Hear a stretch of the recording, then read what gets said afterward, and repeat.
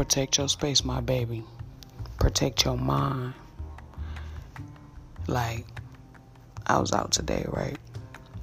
Selling my CDs. And I had a young boy. I see him all the time. I call him Big Man because every time I see him, he always come to the grocery store. I'm at the dollar store that's near where I be selling my CDs at. And he always come out with a whole bunch of food, you know what I'm saying? So I know it's probably like for his brothers or sisters, and stuff like that. And I call him Big Man because, I just know he's going to be a big man.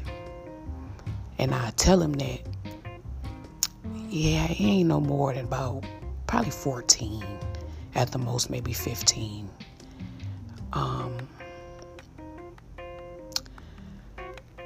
I asked him a question. This was yesterday. I asked him a question. I said, if somebody called you stupid, would you believe them? And he said, no.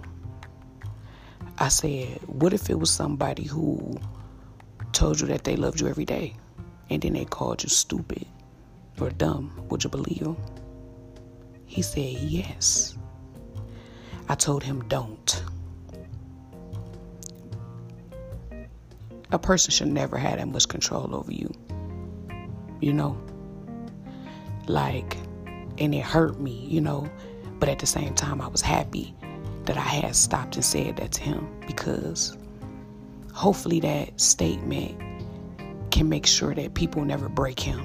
So if that was to come about, he'll remember what we talked about, and he won't let that break him, even if it's somebody that he loved dearly.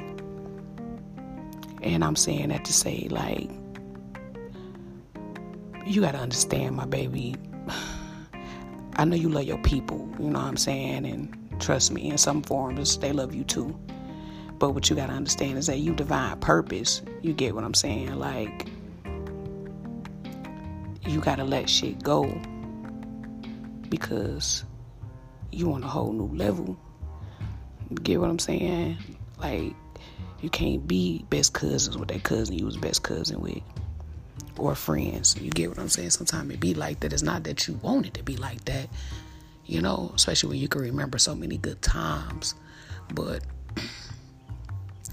when you on this mission that God got you on, man, like you really on the mission, it feel like you got guns and you got shields and you got all these things to protect you. And that's his spirit. So I'm saying that to say, you got to get used to letting them go as hard as it'll be. You get what I'm saying? As hard as it's going to be. You got to get used to letting them go because if you don't, you're not going to prosper.